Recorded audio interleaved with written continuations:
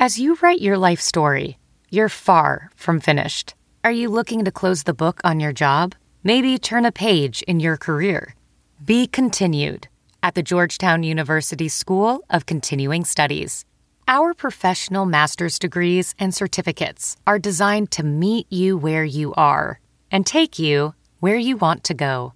At Georgetown SCS, the learning never stops, and neither do you. Write your next chapter. Be continued at scs.georgetown.edu/podcast. Mommy, I'm gonna hug and a kiss. One more hug and kiss? Yeah, I'm over here. That's just fine. Love you.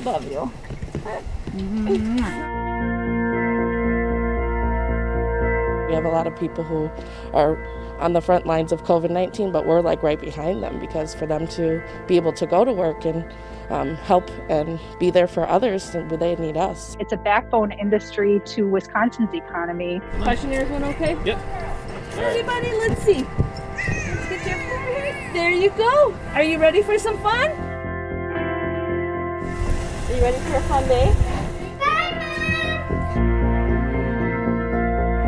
We thankfully had a savings account that we're using and relying on. Can we do this forever? Probably not. Wait lists, high prices, and stress were likely already part of your search for childcare in Wisconsin. Then, COVID-19 hit.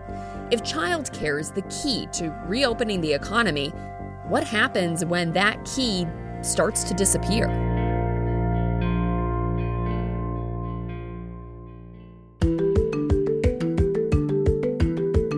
From the Fox 6 studios, this is Open Record. I'm Amanda St. Hilaire, here with my colleague Brian Polson. Hi, Brian. Hi, Amanda. Today is, believe it or not, Thursday, October 1st. And from where we're sitting right now, Wisconsin's child care landscape is not in great shape. Amanda, you just had a story air about this last night, Wednesday night, September 30th. How did this all start? Brian, child care is an issue we've covered pretty extensively here at Fox 6. And so this started actually in 2018 and 2019 when we started looking at the shrinking number of licensed child care providers in Wisconsin. Now, before we get into that, I guess we should talk about what it means to be a licensed child care provider. So under Wisconsin law, if you want to provide care and supervision for 4 or more children younger than 7 for less than 24 hours a day, generally you need a license to operate a child care center. Now, there are a lot of exceptions to that rule, because if you just look at it on its face, you know, I'm one of 6 kids and my mom would have needed a child care license just to run her family. So it doesn't include relatives and guardians. It doesn't include like if you have a babysitter coming to your home to watch your child for less than 24 hours a day. It doesn't include public or parochial schools. But generally, if you're watching 4 or more children under the age of 7 in a location that is not their home, you need a license to operate a child care center from the state. Quick side question on that, because I don't know the answer to this, and I don't know that it's necessarily pertinent to where we're going, but does it matter if you're paid for it? Or is whether or not you're paid irrelevant to whether or not you are providing that you need to be a licensed child care center? From what I've seen of the statute, it's not tied to compensation. The big thing is if you are providing care or supervision, and you are doing so in a place other than the child's home. So if grandma comes to visit to watch, you know, your 6 kids, she doesn't need a license to operate a child care center. But if you are sending 6 children to someone else's home for them to watch them, or to a different location, that's when you would need to be licensed under the state. And that licensing is how the state comes in, does inspections, makes sure that different safety measures are being met. And so that's why that's something that's really emphasized in the state of Wisconsin. So when we started looking at the numbers, we noticed some pretty significant drops. So in 2010, Wisconsin was hovering right around 9,000 total licensed childcare providers. By 2015, that number had dropped down to right around 6,000. And then now we're at 4,495. And that number, you know, tends to fluctuate depending on when you're looking at them. But from the most recent data we've seen, that's where we are. So when you look at compared to a decade ago, the number of licensed childcare providers in Wisconsin has almost cut in half. And that's even pre-COVID. Why is that? I mean, before you bring in the pandemic and its effects, why has there been such a dramatic decrease in the number of licensed providers? It's an issue in Wisconsin, but really it's an issue that states all over the country are grappling with. And what we've found out is a lot of it comes down to the fact that operating a child care center is not a particularly lucrative business. Your profits tend to be razor thin. And I know when I say this is confusing for a lot of parents. It was confusing for me at first. I pay for childcare. And in Wisconsin, if you're paying for an infant spot especially, you are paying a lot of money. If you are paying for infant center care, like sending your kid to Harvard. Yeah, you are likely paying more than in-state college tuition. I know a lot of people who are paying anywhere between $15,000 and $20,000 a year for one child to be in infant childcare. And this is just normal daycare. This isn't one of those places that's saying they're going to teach your kid to read by the time they're 6 months old. So looking at that, you go, how are they not making a bunch of money? When you look at the finances, when you look at where that money is going, a lot of it goes back into meeting those state regulations. So, for example, there are strict student to teacher ratios for childcare. In an infant room, for example, you can only have 4 infants to every 1 teacher. And if you've ever been around an infant, you know why that rule exists. Infants require a lot of time and attention.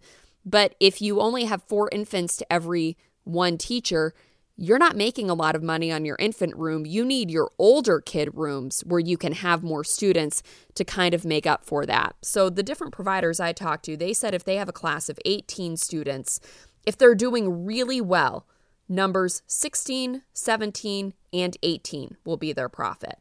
That's it. They also often have to pay rent, utilities. Before COVID, there were already a lot of cleaning expenses. And now after COVID, that's gone up. There's insurance.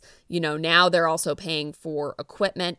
So there's and PPE. So there's a lot that goes into this. So the profit margins are already razor thin. So that is... And my guess is the salaries for in many of these facilities that are licensed, they're not just hiring grandma to watch your kids. They're hiring someone with a certain level of education and training in that, and they're going to expect a certain amount of pay to do that job. So I've got to think that personnel is a pretty significant cost there. It is, but the people who are doing this work are not paid a whole lot. So you have highly qualified people. I believe when I talked to the Wisconsin Early Childhood Association, they said, if you have an associate's degree in Wisconsin, you can expect to make, right around $18, $19, maybe $20 an hour.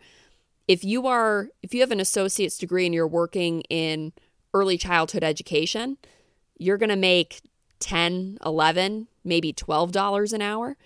And that's because you have to have a lot of staff in order to meet those ratios. And I'm talking about center care here. So now you have all of these qualifications and you're making fast food pay. Exactly. So as a result, there's high turnover, high burnout in this industry. It costs money if you have high turnover and high burnout. You're trying to bring staff on board. If you can't bring more staff on board, you can't have more children at your center. So it basically just becomes this kind of death spiral, really, because you can't feed into the problem because you don't have the money, and then you can't make more money in order to solve the problem. So you have these highly qualified people who aren't making a lot of money because staff salaries can really be the only variable sometimes if you're the one running the child care center, right? Your rent isn't going to change. Your utilities, your insurance, you can't really control that. The only place you have a little wiggle room is the staff salaries. So if the profit margins were already challenging and making the numbers work was difficult before, I've got to imagine it's only astronomically more difficult now that we're in the midst of a pandemic. Yes. So when the pandemic hits, most childcare providers had to at least temporarily close. Some of them, it was just for a couple weeks so they could regroup. Some of them, it was closer to 2.5 months. And this is an interesting problem because it comes from a bunch of different directions. So at first, when the pandemic hits, parents are pulling their child out of their childcare. They're keeping them home. Everyone's trying to stay safe. In some cases, parents are working from home. In some cases, parents are losing their jobs. So you see these childcare providers losing their enrollment. As things go on, and as childcare providers develop these safety measures, which by and far appear to be working. They're doing temperature checks at the door. They are limiting the number of people who can go in their buildings. Often now parents can't go in the buildings. It's just the providers and the children. They're not intermingling class, staff. They're all wearing masks. They have all these different measures, and the providers we're talking to have said they've managed to keep COVID at bay.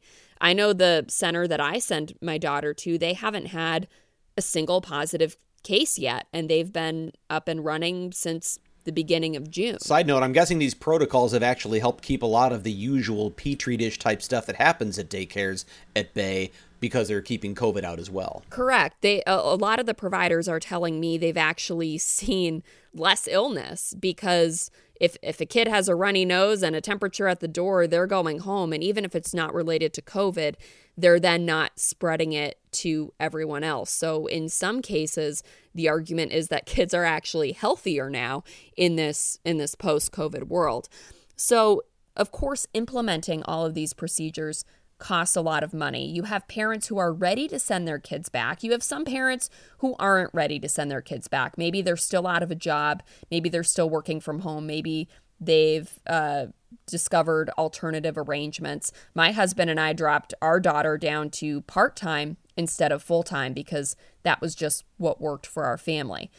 In addition to that, you have providers who say they also have to deliberately keep their capacities low. In some cases, that's because they have a municipal requirement to halt the spread of COVID. In some cases, it's a choice for the provider because they're going, okay, if I operate at 50% capacity, it's going to hurt my bottom line, but it's going to hurt my bottom line worse if we have a COVID outbreak and we have to totally close.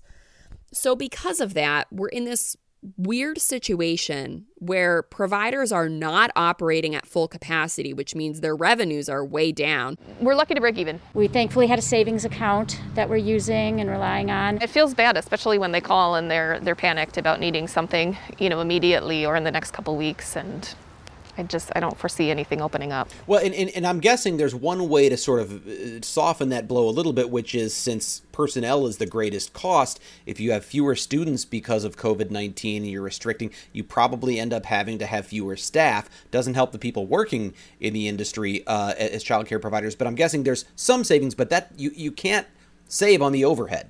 You can't save on the lights and you can't save on the other bills. So there's a certain amount of cost you just can't recover. Well, and in some cases, they're actually keeping the same amount of staff, even though they have lower capacity. And that's because they're breaking up classes into smaller groups for COVID safety. So you need those same staff members to staff those additional rooms. Exactly. And then we run into a problem where you have some providers making the business decision, you know what? I can't offer infant care. Because if we're talking center-based childcare, and that's what this particular story focused on, although I want to get into other kinds of childcare in a few minutes.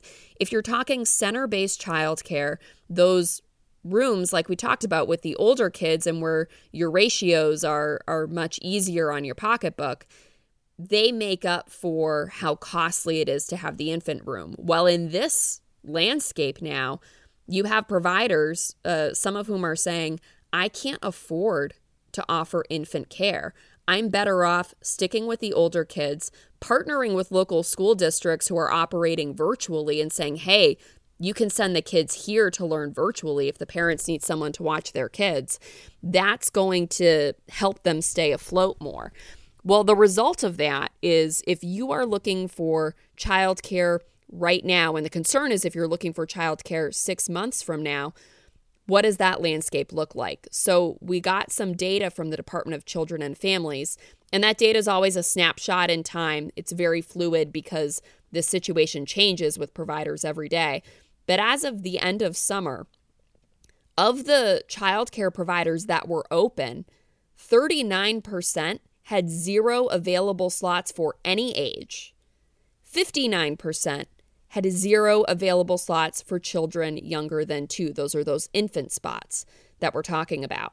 So if you're looking for childcare for your infant, before you were already dealing with maybe more than a year-long waiting list at many places, there was already a shortage because this already is an industry with razor-thin profit margins. You were already going to be paying quite a bit of money, often more than $350 a week for that infant spot. And Economics 101 would tell us as this supply of available slots shrinks and the demand continues or even goes up as people come back to work, that's going to result in one thing: prices are going to be driven up. Yeah, well, the providers we talked to said they've already had to raise tuition more than they would like, in some cases 5%, and they're still operating at a loss. Cheryl Peters, one of the providers we talked to who runs Glendale Heights Childcare, her revenue's down 40%. Her center's operating at half capacity, and she had to raise tuition, and she still says this is not a tenable situation. This is not something that can go on forever. So one of the things we wanted to look into was, okay, well, you know, the natural follow-up question is what can be done, and it turns out the answer is a lot more complicated than people think.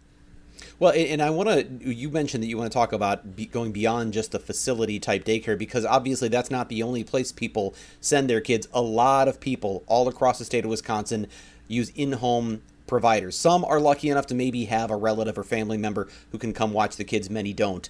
And for those who don't, in-home daycare providers are the way to go for many. Some of those are licensed. Many of those are not. What is the landscape like in the in-home side of things? Yeah, so there are 3 different categories for state licensed childcare. So you have the licensed group childcare centers, and that's what we've been talking about mostly with the story. So those are people who are providing care for 9 or more children. They're usually located somewhere other than someone's home, and they can really vary in size. Then you have the licensed day camps. So those are like the seasonal programs. That's for 4 or more children, 3 years and older.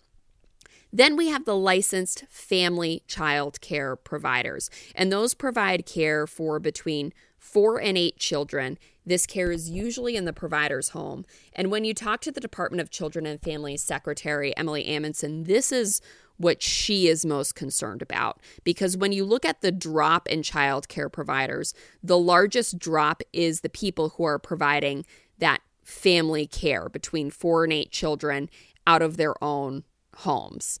And she believes, especially as you talk about the communities that are childcare deserts, essentially communities that have way fewer childcare slots than they do children in their zip codes, she believes that unlocking the ability to have more of that family care can really help solve the problem. The issue, of course, is that you don't have the same leeway that center-based care. So remember, if you're running a big child care center, your older rooms can help make up for the loss or the expense of the younger rooms. If you're watching 4 to 8 children out of your home, you don't have that same flexibility. And now with COVID, I talked to some providers over the phone who operate out of their homes and, you know, look, my husband is in the at-risk category. I just can't risk reopening. Or I tried to reopen and then my husband got COVID. So then I got COVID and we had to shut down, and we just can't afford to keep shutting down. So one little thing that goes wrong can be far more detrimental if you are providing that licensed care out of your home. And that's I wonder, because you're still talking about licensed care in these family home settings. Do those concerns and those expenses and other things, do they threaten to drive more people into conducting unregulated, unlicensed care. We know what the law says. The law says 4 or more kids who are not related to you, you've got to be licensed. We also know there are a lot of people who push those limits or maybe go beyond those limits. There are a lot of unregulated, unlicensed home childcare settings going on right now. And in many ways, it's for people who can't afford a licensed slot and have no other options. Are you seeing a migration to that? Is that part of the concern? The hard thing is that's difficult to track, right? Because DCF can go into a licensed provider and know they're operating. But that is a concern that the secretary shared with me. And she pointed out, look, there are, it's not to say that everyone who isn't licensed is going to be bad at caring for a child. If grandma's coming in to take care of your kid, that could be very good care. But if someone is watching 4 to 8 children, even more than that, in their home, and you don't have someone watching to say, okay, are you following the right ratios? Are you following the right safety requirements? That's where someone can get hurt. So we had done a story a while back about an unlicensed provider, and we had shown an example of a different unlicensed provider who basically, when people went into her home, kids were sleeping in the basement, there were fire hazards everywhere. That's not to say that that's the case for every unlicensed provider, but when you're desperate and you need to go to work and you need someone to watch your child and you can't afford or find a licensed option, parents are going to do what they feel like they have to do. And that is a concern. And the concern is that if these safety standards slip, what effect does that have on our children if we don't know what's going on and where? We haven't seen it on the air yet. We will in the coming week. I have a story about an unlicensed child care provider operating illegally in the Milwaukee area who it turned out was lying about her identity. And we're going to find out more about that coming up next week. But when I talked to the parents, some of whom had been sending their kids there for a year or two, even though they had some questions, they thought the provider herself was unusual, told tall tales, had some oddities, but they kept sending their kids there because otherwise they felt she was a nice woman church-going woman who gave adequate care. The main reason they went there is because, number one, she had open slots. Number two, she was cheaper. She was significantly cheaper than a licensed facility, and they were having a difficult time finding openings. The parents I talked to were paying in the area of maybe $25 per child per week. That is significantly less than they would pay in a licensed facility, particularly if it was a fixed facility like a commercial building that we've been talking about.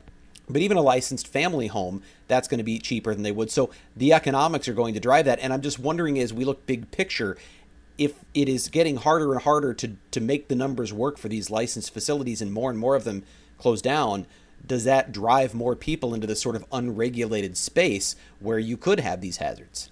And that's the concern. And especially the need for childcare isn't going away. I was looking through some federal data, and the most recent numbers I could find were from 2017. But as of 2017, of the households in the United States that have, married parents with children, 61% have both parents working. So this isn't, whenever I do a story like this, there's always a troll who comes out of the woodwork who says, you shouldn't send your kids to childcare anyway. You should take care of your own kids. The way our economy works, specifically in Wisconsin, where you do have a high number of households in which either the one parent or both parents need to be working. That's just the way our economy works now. We need childcare. And so when those options shrink, and when parents get outpriced out of quality licensed care, there is a real concern about what's going to happen next. Now, the tricky thing is whenever you talk about solutions, a lot of times it comes down to funding. So roughly 80 million CARES Act dollars have already gone to Wisconsin's childcare industry. And when you see that, you go, wow, that sounds like a lot. Okay, they've already gotten kind of a shot in the arm.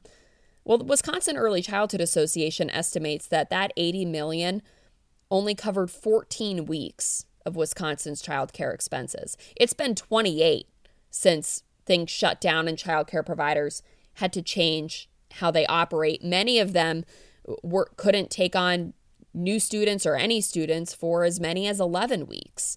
Now, several have been able to cobble together grants, low interest loans. They're doing what they can to scrape by, but we don't know how long they're going to need to operate at this new normal with lower capacities, with higher cleaning expenses, with the way these staff to student ratios are going. So well, I just did some real quick math as you were talking right there, Amanda. $80 million, and I went on the low side, but if there are 4,000 licensed providers in the state, that's $20,000 per provider, which is roughly about what one childcare slot for a year might be. For an infant, maybe. That's going to help a little bit, but it's certainly not going to make up for the loss of multiple slots because they have to reduce their class sizes. It's a boost, but it's not solving the mathematical problem. Exactly. And this is where Elizabeth Warren, you might remember, had received some attention because she had a plan that would drastically reimagine how childcare worked in the United States, where it would set up more of a system. Because right now we don't really have a system. We have individual providers who are kind of going at it alone, they feel like a lot of times. Now, if you look at the pushes at the federal level to get more stimulus money, if you'll call it, money that would be as a result of COVID-19, those pushes to get more money to the childcare industry are stalled in Congress. So that leaves any reimagining of childcare up to the states. There's a lot of skepticism that Wisconsin will be able to totally restructure its childcare in this next budget, but Wisconsin Early Childhood Association is asking in this next budget for $60 million a year for what they call a child care stabilization fund. And then they also want to increase Wisconsin's subsidies for people who have a hard time affording child care. So right now, the subsidies can apply to people who make 185% of the poverty level, and they want to bump that to 200% of the poverty level. Even that's going to be a heavy lift. That's a lot of money. Well, when you talk about reimagining, obviously funding shots in the arm, the childcare industry is by far not the only one looking to the government and saying, hey, we need another shot in the arm. There's a lot of industries that are hurting right now. And so that's one avenue. But when you talk about reimagining childcare beyond a funding boost, what does that mean? Well, there are people who have basically argued that we should think about childcare the way we think about the rest of education, and essentially make it part of the public school system, right? Where it's totally tax funded, or even do a hybrid of it where it's mostly tax funded and then, partially it's parents paying maybe a small fee. That, of course, is easy to talk about. It's a lot harder to do. And there is a concern amongst people in early childhood education that can really lead to, I don't know how to say this, but take away some of those important parts of early childhood, right? So we talk about how there's a lot of pressure now on kindergartners to be doing all this classwork. There are a lot of complaints that they're not getting as much play as they should be at that age, because that's an important part for learning. There's a concern that if we make early childhood education part of the public school system, that will happen at a younger and younger age, where you're actually taking away some of the developmentally appropriate things that they're doing in a child care center. So it's definitely a tricky conversation. It's changed dramatically just in my own lifetime. When I was going to kindergarten, there was no such thing as 4K or 3K. Certainly there were daycares, but they weren't viewed as educational institutions in the way that we now see people going younger and younger. And I can see that idea of essentially making early childhood or childcare, daycare for infants and toddlers part of a public school system would become a very big political hot potato, because now you're getting back into those entrenched interests of public schools versus private schools and education and things like that. So I think that would enter a difficult area, but it does raise that question of, if the system we have right now isn't working, what do we do? Right. And I think there certainly are questions right now about this system right now, especially with the challenges COVID has raised. Leaves us in a position where if we have two-parent working families, their kids have to go somewhere. And what's the best system for making that happen? It sounds like that is at least one solution that's being proposed, does it seem realistic, I guess? Yeah, and I mean, when I talked to Wisconsin Early Childhood Education Association, they said, look, asking for the $60 million a year stabilization fund and an increase in subsidies, that's already going to be a heavy lift. They're optimistic that there's more of an appetite to do that now because COVID-19 has brought about a recognition that childcare isn't just another industry. It really is the key to reopening the economy because you can't go back to work if you don't have anywhere to send your kids. So that's something that they think they might be able to do. But even that $60 million a year, and remember, $80 million only covered 14 weeks of expenses. So $60 million is a drop in the bucket, but they believe it's an important drop in the bucket. So that's kind of, in Wisconsin at least, where the effort is focused on now. But there's a national conversation going on right now about how childcare operates. Advocates for change say that, right now it's really built on the backs of working parents who can't afford it. And even that expensive check isn't expensive enough for the providers. And not only are we losing providers, because Wisconsin Department of Children and Families estimates that 10%, so that's roughly 400 providers, are still closed, and they're trying to get them back open. But we also need new providers to be opening up. And with the way the current landscape is, it's not exactly a great environment for new providers to be starting. And that's what we need. Remember, 10 years ago, we had 9,000. And now we're trying really hard to get back up to 4,495 that are open. And even that's a struggle. Well, certainly for many families, I'm sure the discussion has been taking place about doing the math and saying, do we have both parents work? Does one stay home? Does it make more sense if the costs keep going up? But there are, for many, many families, that's just not an option. Both parents have to work, and if the job is there, they need to go. Their kid has to go somewhere. The question is, will their child be going somewhere that is safe and that is trustworthy? And obviously, the economics of that are a huge question. This is an issue I'm sure you're going to continue to be covering for a long time to come. And as we said, next week we'll have sort of a cautionary tale about what happens when there is unregulated care and parents who don't feel like they have another choice. It can go wrong. And it doesn't necessarily mean something bad happens to a child. Sometimes that does, but it certainly means there may be questions about, are you sending your kid to someone someone you can trust, to a safe place? It's a huge issue, Amanda, and we appreciate you staying on top of it. And I know we look to hear a lot more. Any parting thoughts on this before we wrap up this episode? I did the math once, and if I were a single mom, it would be cheaper for me to stay home and watch my daughter and essentially live on government assistance than it would be for me to work full-time and pay for an infant spot at a child care center. And doing that math was really sobering. And I consider my family in a position of privilege, right? Like, even though writing that check every month is painful, we're able to do it. And we have a lot of people who aren't able to do that and are trying to work and want to work. And I don't know what's going to happen to our economy if they have nowhere available or affordable to send their children. It's not just happening in Wisconsin. It's happening everywhere. In fact, in Wisconsin, we've allocated more CARES Act dollars to child care than other states necessarily have, because some of that money, it was, discretionary about where it could go. So I think that that's just something to keep in mind. Even if this is an issue that doesn't directly affect you right now, it does affect your economy. It affects your work environment when everyone else is struggling with this issue. And it is something that affects a large number of people in our very own communities. We're going to, obviously, as always, continue bringing you these twice weekly episodes of Open Record. And I know this is a topic that people have opinions about. And I'm guessing we have listeners right now who've probably been yelling things at their radio as they listen to this, or at their phone or other Their device, radio, or whatever it might Brian. be. I said radio. I know. I think of it listening in the car although I'm using my phone.